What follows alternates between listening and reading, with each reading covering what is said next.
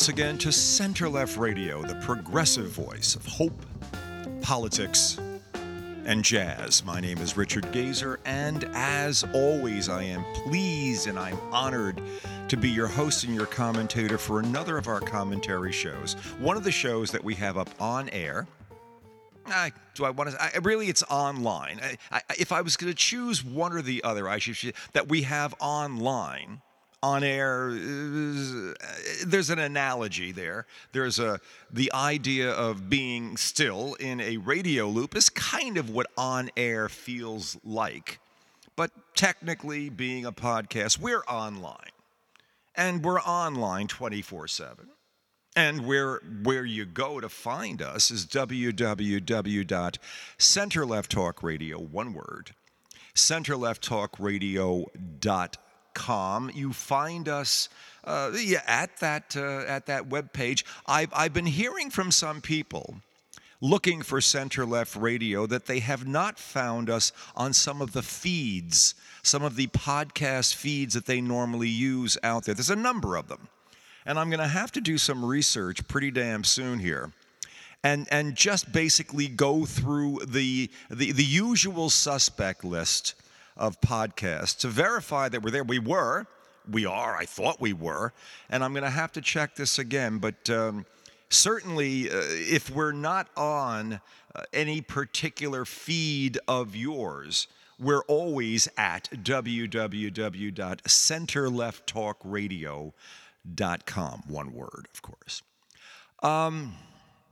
It is the 12th of December, less than 2 weeks till Christmas. My goodness.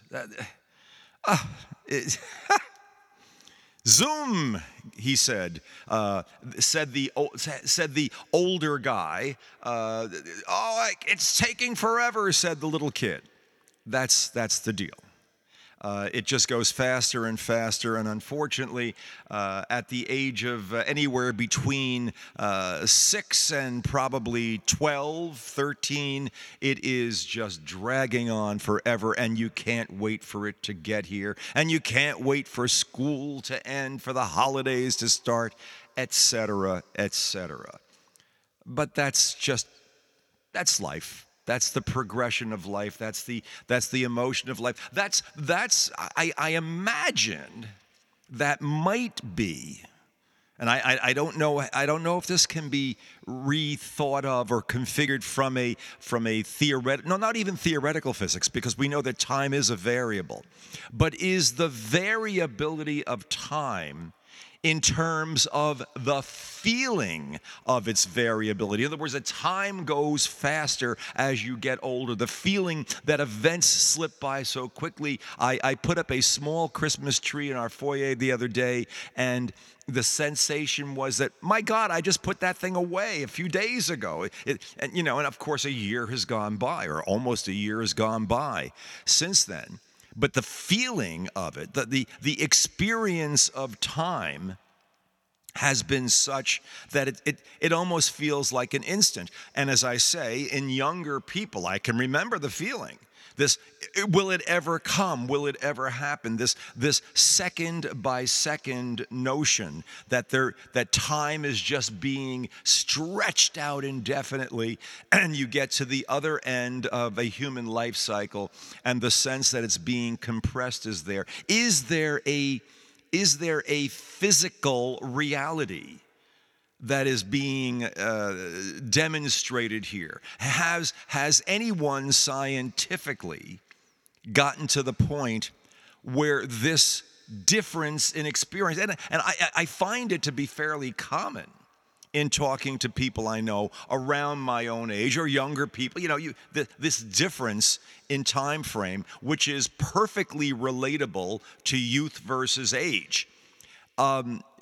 Is this a physically determinable or calculable? Is there a calculation? Is there some mathematics involved in the experiencing of time as extended or compressed, depending on how damned old you are? I don't have an answer. I'm asking. my sense is that when there is something this common, when the experience is so common, that if it isn't just a purely psychological, psycho-emotional kind of reaction, it should be determinable by some kind of mathematics or physical property. As a human ages, there is a difference in the experience of time. Time goes by more slowly the further away you get from a gravitational well or source. Well, by the same token, time should move more quickly, or the experience of time will move more quickly relative to one's age. But that would mean there would be a relative difference between two people living in the same house. If there was an older person, a grandparent and a grandchild, and that would defy the rules of movement away from a gravitational source as being determinative of differences in the experience of time passing. Oh, I'm really getting out there for starting a Tuesday show. Boy, I'm really moving with it. It's just the type of thing that I always find fascinating. And I've thought of that many times. I've never heard of anyone come up with any kind of an explanation for it, except basically, well, the explanation would be it's an emotional, psychological issue. It's a perception issue. But then perception is a major player, and a number of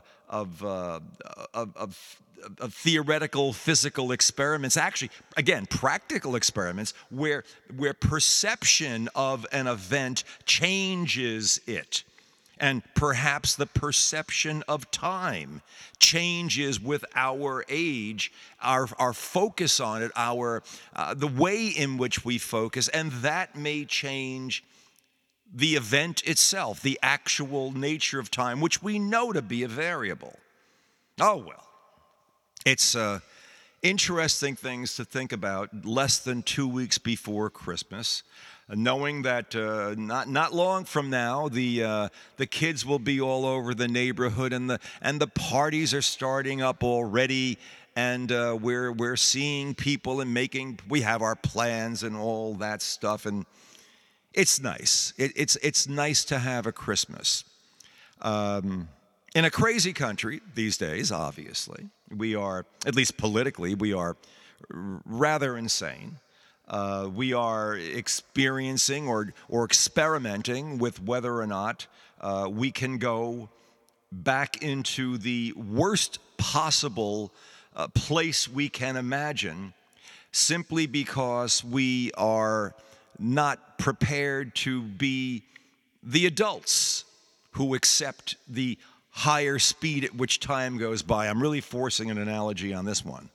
But because we can't be adult about things, we have to go into an imagined simpler time when everything, we would like to have imagined that everything went our way, and going our way meant people who weren't like us couldn't have what they want. Women kept their place.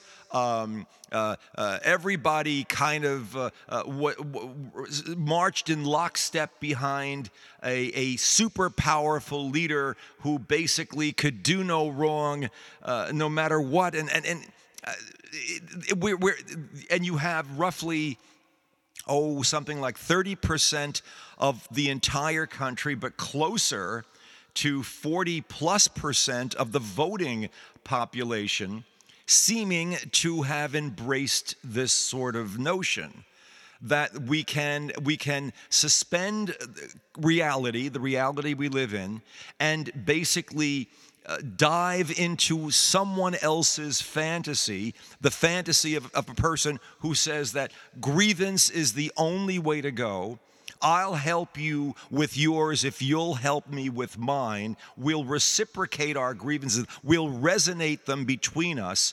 And in the process of this resonation, we will somehow make surreality or fantasy become real, and we'll have no real consequences for it. We'll simply basically make America what we've always imagined it to be, with no complications, everything exactly the way we want it, and we'll impose that on everybody else, by the way. Everyone will simply have to go along with it. No more of this messy voting democracy, one person, one vote stuff, and all of the differences of opinion. We don't need that. We need to have we've been oppressed. We have grievances. Our grievances have never adequately been dealt with. We are taking matters into our own. And you know where that goes. You know the storyline on that. You basically have to choose Trump or America. Or any form of America that would be familiar to most of us. Basic freedoms would begin to break down pretty quickly. Voting would become meaningless. Donald would never, ever, ever, ever step out of the White House again, so that everything would be geared towards his permanent residency within there. This is simply what would happen. And it seems hard to believe that this could be happening in America in 2023 going to 2024, that we could be repeating, we could be fantasizing about an America that never was then, and yet fantasizing that it could suddenly happen now, with all the book bannings and all of the abortion, anti-abortion laws, and all of the anger and all of the grievance and that somehow that fantasized America is going to become a real America and will be able to supersede all other rules and laws and regulations. I wouldn't have believed this, of course, 8 years ago, 6 years ago. No one would have imagined it. I've said how many times that, just the very thought of saying that Donald Trump or America was something I was very loath to even attempt saying on air, but here I'm saying it on a regular basis. And I think a rather interesting demonstration of just how weird America is and is becoming. Well, we know that this guy, what's his name, Mike Johnson, who was he's now the Speaker of the House. He was the architect, one of the major architects of the entire take down the election on January 6th movement. He is a major pro-Trumper. He is supposed to be hyper-religious also. He's another part of this schizophrenia that weds religious doctrine that is at total odds with everything that Trump has ever said or done in his entire life, and yet it marries itself to him for one reason only, ultimately, as it winds up, for the power that Donald represents, and the ability for religious people to go to their most extreme positions of, well, we could have never gotten there without him. We're going for broke. And everybody on the Republican Party has bought in. They're all going for broke. Going for broke in America means you break America. That's what it comes down to. We can no longer have reasonable elections because they might not go the way we want them. It'll get in the way of the fantasy. One of those fantasies has been expressed in the rulings of a number of states. Texas, of course, is always at the top of the list of fantasies. Greg Abbott is a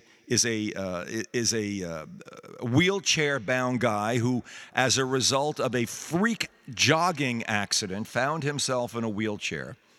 And rather than being empathetic and sympathetic in any way, has basically taken his anger out. His grief and anger about the unfairness of his life. Now, he managed to make it to governor at the same time, so clearly there's a drive in there.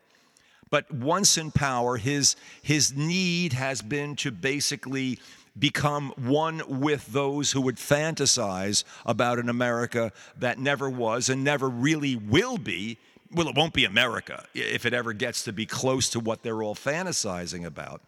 But one of his great fantasies, and once Roe v. Wade was redacted illegally, inappropriately, based on the lies of two of the three Trump appointees during their appointments, based on just complete throwing out all norms and regulations and decencies and everything else that one would expect of the Supreme Court, the same court that has come up with this bogus set of ethics which have no enforcement capability whatsoever, blocked to them. I actually have a copy of it sitting here on my computer. I read it. They sound lovely, except for one thing. You can't do a damn thing with them because they can only be enforced by the court itself. So you would point to the court and say, hey, you broke your own rule over there. And the court looks back at you and says, yeah, and?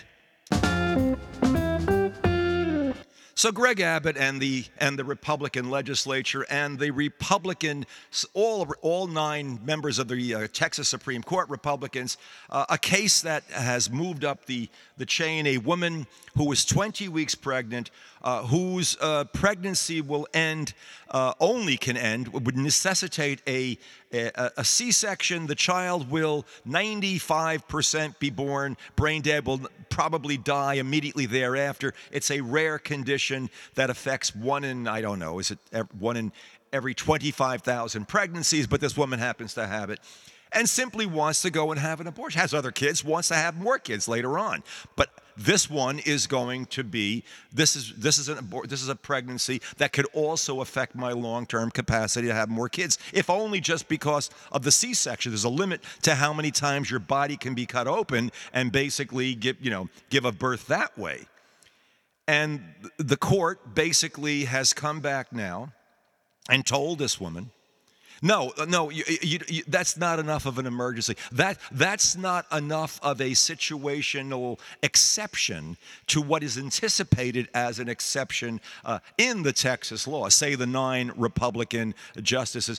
It would have to be an absolute danger to the life of the mother, so that it would have to, I gather in what they're saying, it would have to be probably life and death. Well, who knows whether or not someone is absolutely going to die if a pregnancy is carried to term. Well, one way you get to find out is carry it to term and see if someone dies. Then we can decide one way or the other. But no one will be at fault at that part. Certainly not the woman who carried it to term. No, she did her Texas duty by just holding that baby in there and waiting to see if she would die, if she could beat the odds by the time her delivery took place. Oh, and of course, if the doctor, somehow misguessed it, I don't know.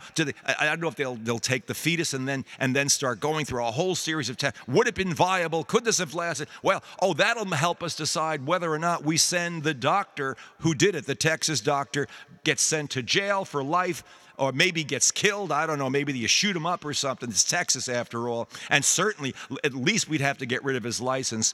The court essentially said that this woman has no choice but to play Russian roulette with her life to figure out whether or not the child would have been viable. This is what Texas has been reduced to. This is the insanity that is within this country right now. This is after 50 years of Roe v. Wade protections.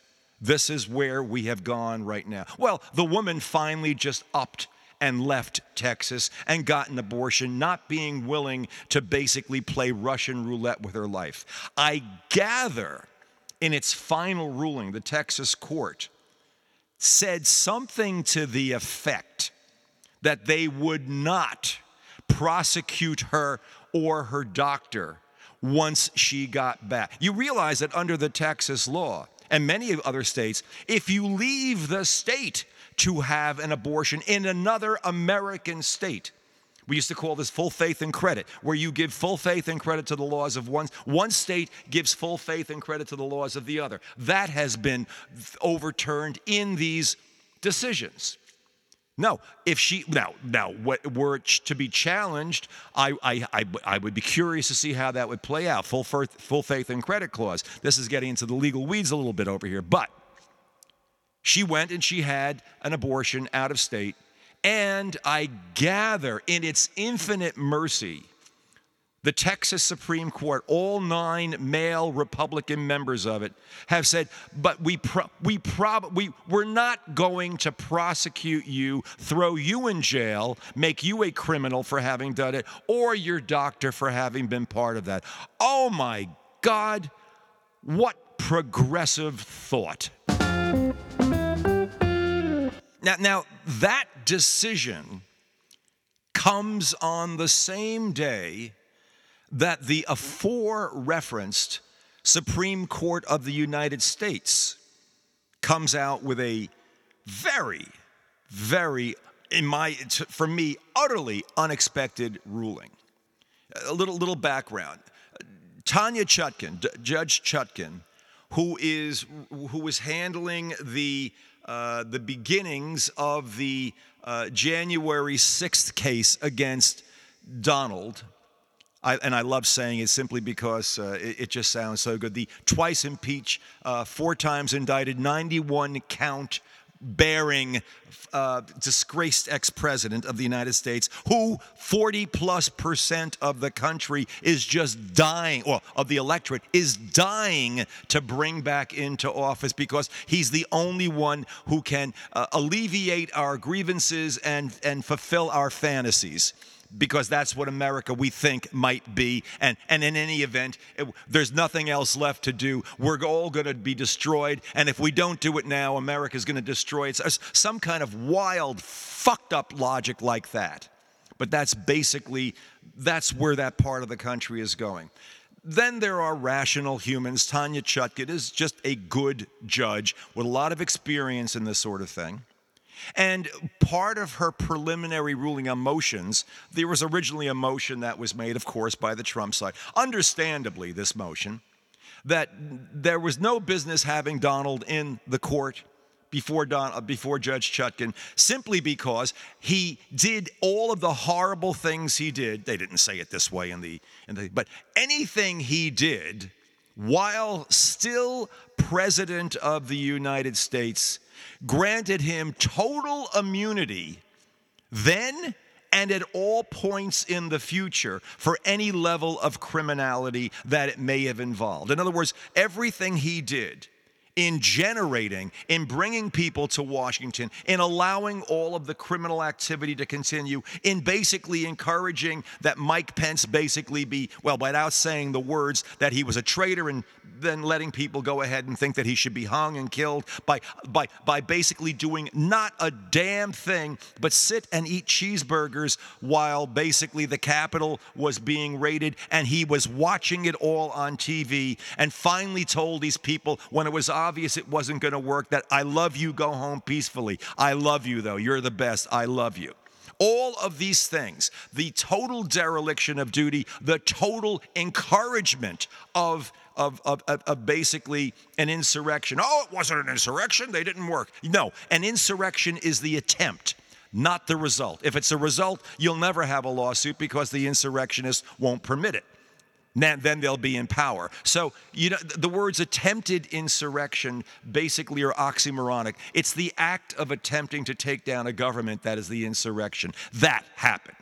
Oh, and Mike Johnson, the speaker, basically, well, we are going to release some more of the footage from that day, but we're going to blur out faces so that the Department of Justice can't go after people. But we also want to just put out footage that'll basically show they were really just a bunch of tourists. I don't know what's going on in his fucked up, love you, Jesus mind, about everything. I don't know. I have no idea how these people's brains are working or what they think they're trying to accomplish. Johnson, who basically, was sort of in the background for the longest time there, now you're beginning to see just how big a crazy he is and what he's willing to do and doesn't know what to do in terms of how to express his power, how to get Donald back in. We got to get Donald in, because if we don't get him in, well, the world ends. And what's more important, the world or America? And we've just blah, blah, blah. The Supreme Court did a very, very surprising thing. Well, let me go back to the story of Tanya Chutkan. Tanya Chutkan ruled on a motion brought by Trump's people, his attorneys, relative to whether or not any of his actions would be criminally liable in the first place. They can't be, said Trump's attorneys. He was president when he did it. None of this was criminal, and it wasn't criminal then, and even now that he's out, none of it's criminal now. You can't touch the guy. It's a ridiculous position. It's at odds with constitutional law. It's at odds with Department of Justice concepts. It's at odds with judicial findings that have gone on forever. It's a ridiculous position. And Tanya Chutkan ruled appropriately and said, no, of course he's liable. The guy is liable. The second he got out of office, he was liable. There's no way he has perpetual suspension of liability for this. No, say Trump's lawyers. No, you got it all wrong. It wasn't a crime then. What he did wasn't criminal, and he cannot be brought before the bar of justice for this stuff now. None of this is prosecutable. We want him to go free. We demand that the entire case be dissolved because Donald cannot be held liable for this. It goes to the first level of appeal to the circuit. Okay, the Circuit Court of Appeals. And they, of course, naturally, because they're not irrational, rule with Chutkan because the history of the law, everything the Constitution says, Donald is now liable. There may have been a question of whether he was liable during his presidency. He was at the end of his presidency, and even then, was he acting within the scope of his presidency? It was the exact opposite. He was attempting to undo a loss which he had suffered. This is not what you do within the scope of your presidency. You are not acting as president 24/7, and in the instance of the way he brought about this insurrection, he was doing the antithesis of functioning as a president. He was trying to overthrow the presidential and the constitutional order of the way things are done in this country. Nothing could save him legally on this, and the Court of Appeals, the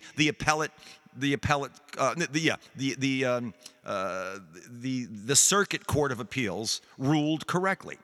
That in turn then gets appealed again by the Trump lawyers to the Court of Appeals, to the level just below the Supreme Court, and it's sitting there right now. Now these things all take time. And they're the sort of things that could basically really, really slow down a case. Really slow down a case. And everybody knows that Trump's only strategy at this point is to avoid having any case against him, any of the 91 counts, actually get to the point of a decision, of coming to a verdict before the election. Because he doesn't want people to basically, see what will be happening in the court and the evidence that'll be presented, and he doesn't want to be presented as a candidate who is a convicted felon, most probably a sentenced felon, before the actual election takes place. Even the most ardent fantasy people, or at least some percentage of them, probably a very small percentage, because the election will all be seen as a witch hunt. Donald will be saying that, but he'll be saying it in full orange, not just his hair and not just his skin tone. He'll be saying it in orange at that point. That will turn enough people off, even if you have a third-party candidate like a Robert Kennedy Jr., the flake of flakes, basically getting out there and basically saying, no, this is exactly, he wants to pull an upset. He wants to pull a Ross Perot situation or something along those lines, assuming that most of the votes that he would pull would most likely be from the Democrats. Now, that's not guaranteed either. There could be some semi-rational, but not quite living in reality Republicans who would also go along with the same thing, not realizing that what you're doing by voting for a third party at this juncture in American history is guaranteeing that Donald would have that much better a chance of getting back into the White House legally. But having said all that, this issue of whether or not Donald is actually liable, if from the get-go there is no basis to prosecute him, well, and if that's going to be basically the next level of appeal, in other words, the next level of appeal, once the Court of Appeals hears this case, presumably either side, whichever way they go on it, it's going to go to the Supreme Court. And this is a biggie for Donald. Slow this down, slow this down, I might be able to drag this thing out. This question of my core fundamental liability for the lousy, shitty things that I've done to try to destroy the country and the Constitution in the name of retaining perpetual power for myself, all of the shit that I've put the country through, all of the divisions, I could just get away with it all no matter what, because they can't lay a glove on me legally one way or the other. And I'm believing that maybe those assholes that I put on the court, the three of them, the two of them that lied during their confirmation hearings about how they would vote on a Roe v. Wade question going forward, and the others, and Thomas and the creeps in there that basically have taken money from all the Republican donors, I'm counting that even if it gets there, those assholes will basically be more than willing to basically say, nope, I'm absolutely free and clear. I can do whatever the hell I want. That's the fantasy, of course. Well, that would have taken a while. It probably, if allowed to run at the pace at which these things tend to run, that appeal might not have gotten through and to the Supreme Court, again, being appealed by Donald's people, if the Court of Appeals basically said, no, we go along with the lower appeals court on this thing, which they legally, logically, constitutionally, every other way should go along with.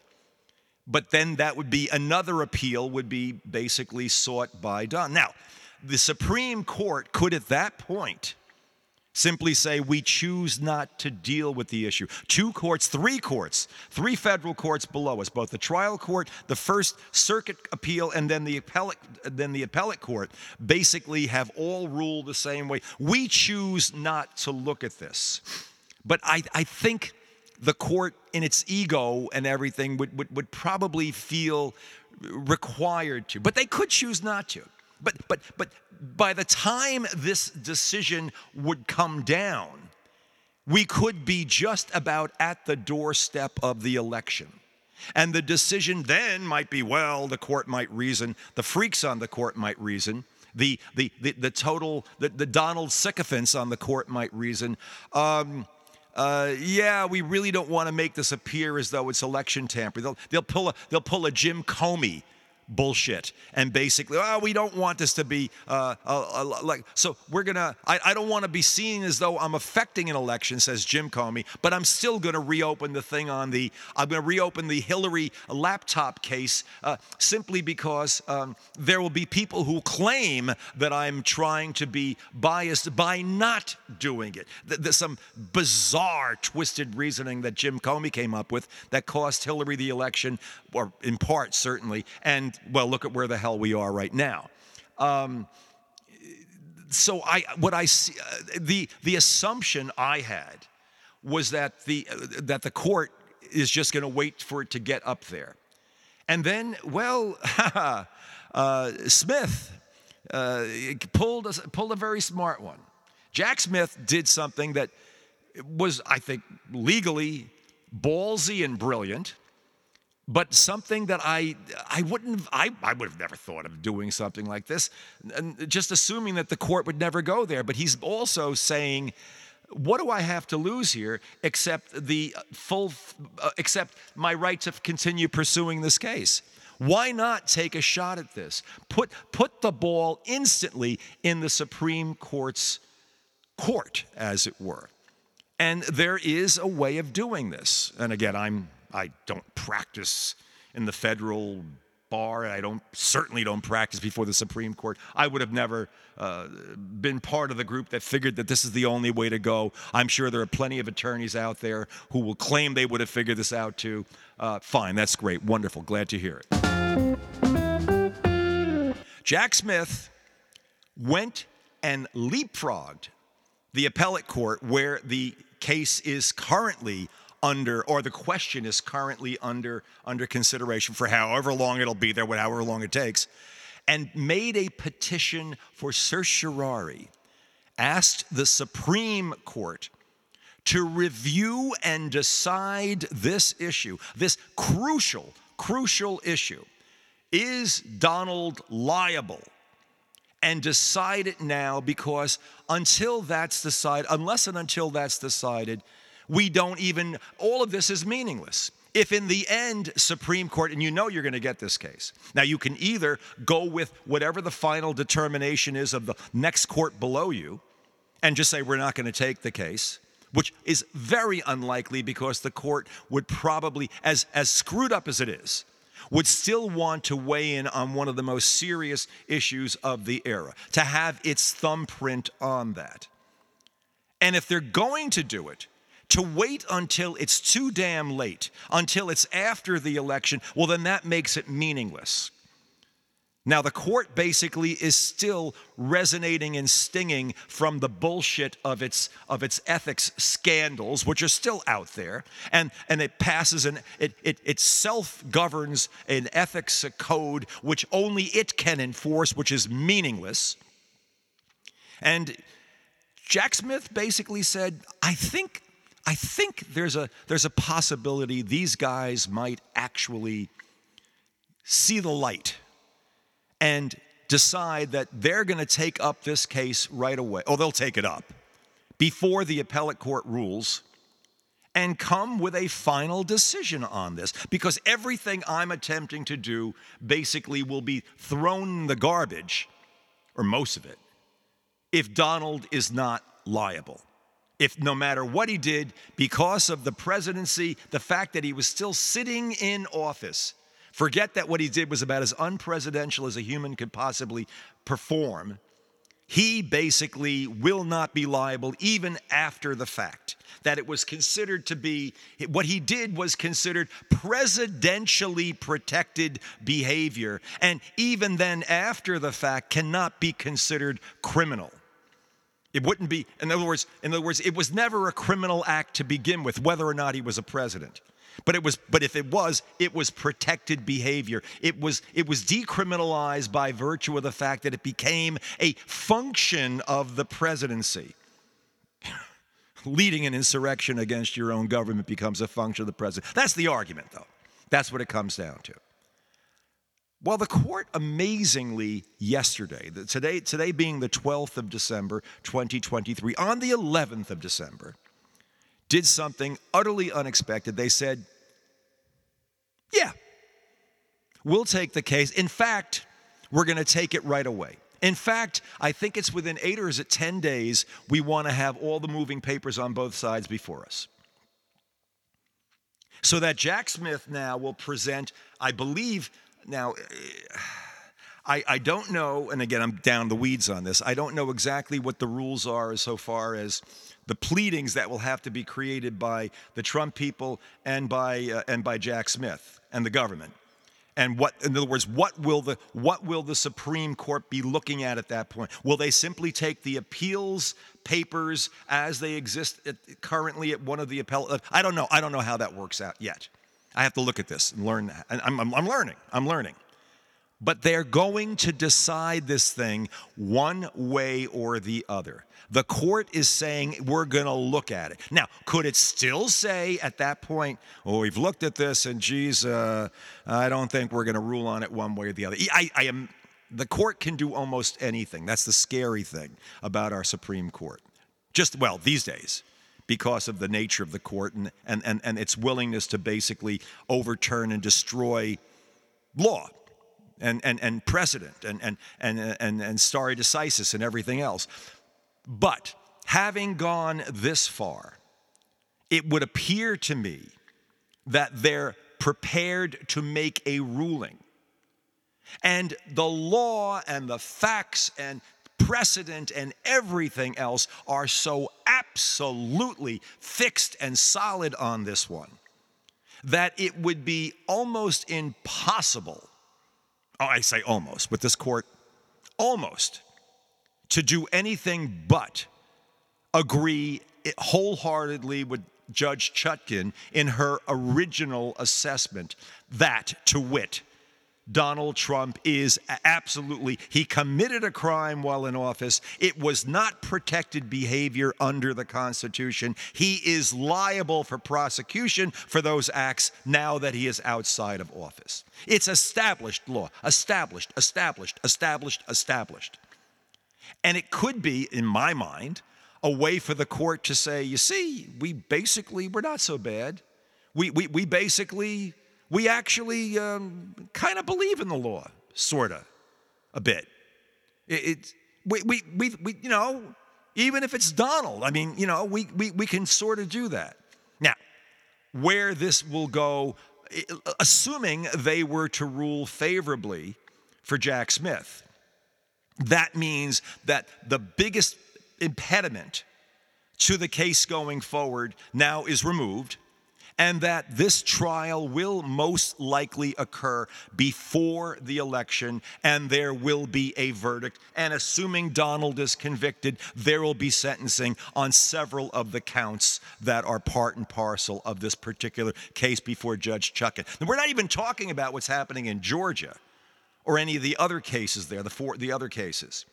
We know we'll have a decision on the New York civil case. We know that, and again, we know that Donald's already found that he's committed fraud. The question is only how bad is it, and how much of a penalty? And the state is asking for $250 million. What will that wind up being? How badly will that affect Donald? Will there be receivership for all of his properties? The answer is legally, and by basis of every other case of this type that's ever happened, yeah, there should be receivership, and there should be a very substantial fine. Right now, he has some real, Looney Tune from NYU in there right now, some professor in there from NYU saying, well, everybody cheats a little bit, and they really just go ahead and they recheck it. So that Deutsche Bank really, they didn't really... And meanwhile, who was it that really got hurt? The state of New York. Why is the state suing Donald? Because the state was cheated out of tax money it should have received based on the evaluations. Absolutely has a right to bring this case, and absolutely has a right to do penalties. Case law forever saying this is absolutely permissible. It's a witch hunt, it's a witch hunt, it's a witch hunt. We need our fantasies. We need Donald to lead us into the fantasy world in which we win, everybody else loses, the rest of the country can go to hell. We'll never have what we want unless Donald is there. Only he can help us with our grievances, only we can help him with his, and it'll be the dog chasing the truck wondering what the hell to do if, God forbid, it catches the truck this time. What do we do? What would happen if Donald, no, I'm not going to go there. I am going to say that I have a certain level of, not confidence, I hope. This is, after all, the progressive voice of hope politics and jazz. That's what we are here. But the fact that the Supreme Court, for whatever its reasoning was, whatever its internal calculation was, the fact that it decided it was going to take this, I don't see how in hell they can find other than there is liability for Donald. That would be in defiance of everything that has ever been adjudicated. The Constitution, all of the precedent, all of the findings, all of the opinion, everything says Donald is liable for those actions and can be prosecuted for them now. I don't see how they get around that. Maybe they're hoping that this will make them good guys. Maybe they're hoping at some point in the future, maybe a case will finally find its way back after Donald's been in prison, done a little time. It'll find its way to the court, and maybe they'll have the ability to overturn something a little bit. Maybe they'll still find a way to be sycophantic and ugly and disgusting and basically fulfill Republican fantasies about things that should not be fantasized. I don't know what their rationale is. Assume that it's personal. Assume that it's what's in this for me. But I'm hopeful. I'm hopeful that in a few days, once this thing actually gets decided, there'll be a whole different complexion. There'll be a totally different point of view that we'll be able to have and to work with, knowing that Donald cannot appeal his way out of the fundamental finding that gives rise to his liability. Namely, that he's responsibility for his actions. He's responsibility for criminal actions taken by him, even during the course of his presidency, once he is out of the presidency. He is not protected by the presidency for everything he does.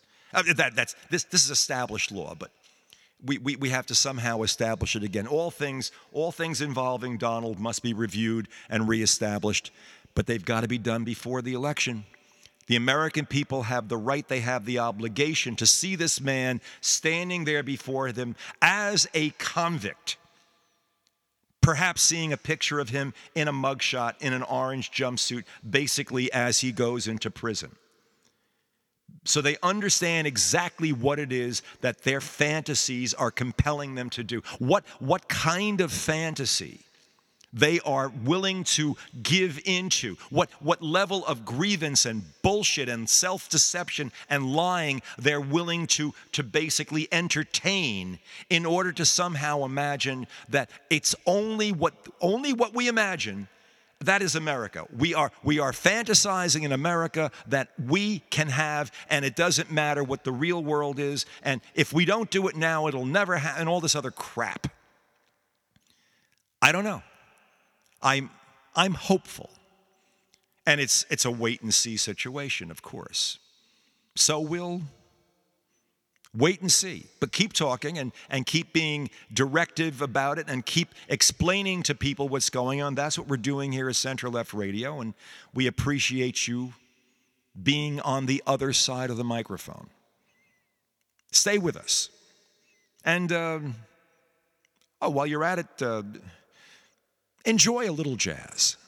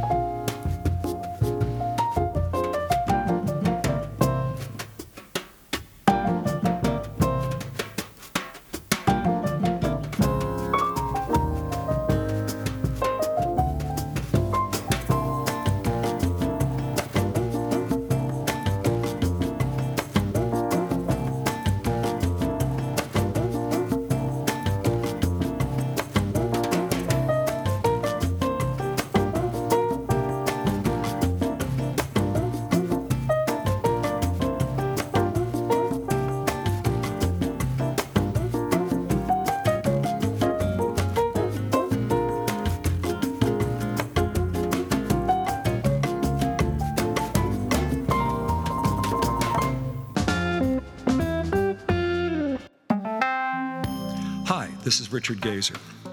You know, it takes lots of time and effort and all kinds of resources to produce the kind of quality program we produce here at Center Left Radio. And it costs money to do it. Now, if we screamed a little louder or thought a little less about what we were saying, we could probably get a few advertisers to pay us to sell their products to a more tribally predictable audience. But that's not who we are, or who you are. You come to Center Left Radio for non-commercial, thoughtful commentary. You're looking for an honest, progressive approach to solving America's problems, not exacerbating them. And we're committed to providing all of that.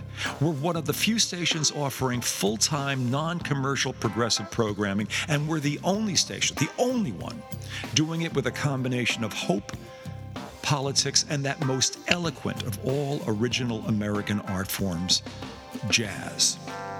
Center Left Radio has been here for more than 7 consecutive years and more than 800 individual episodes. 800! Think of that. We support your needs.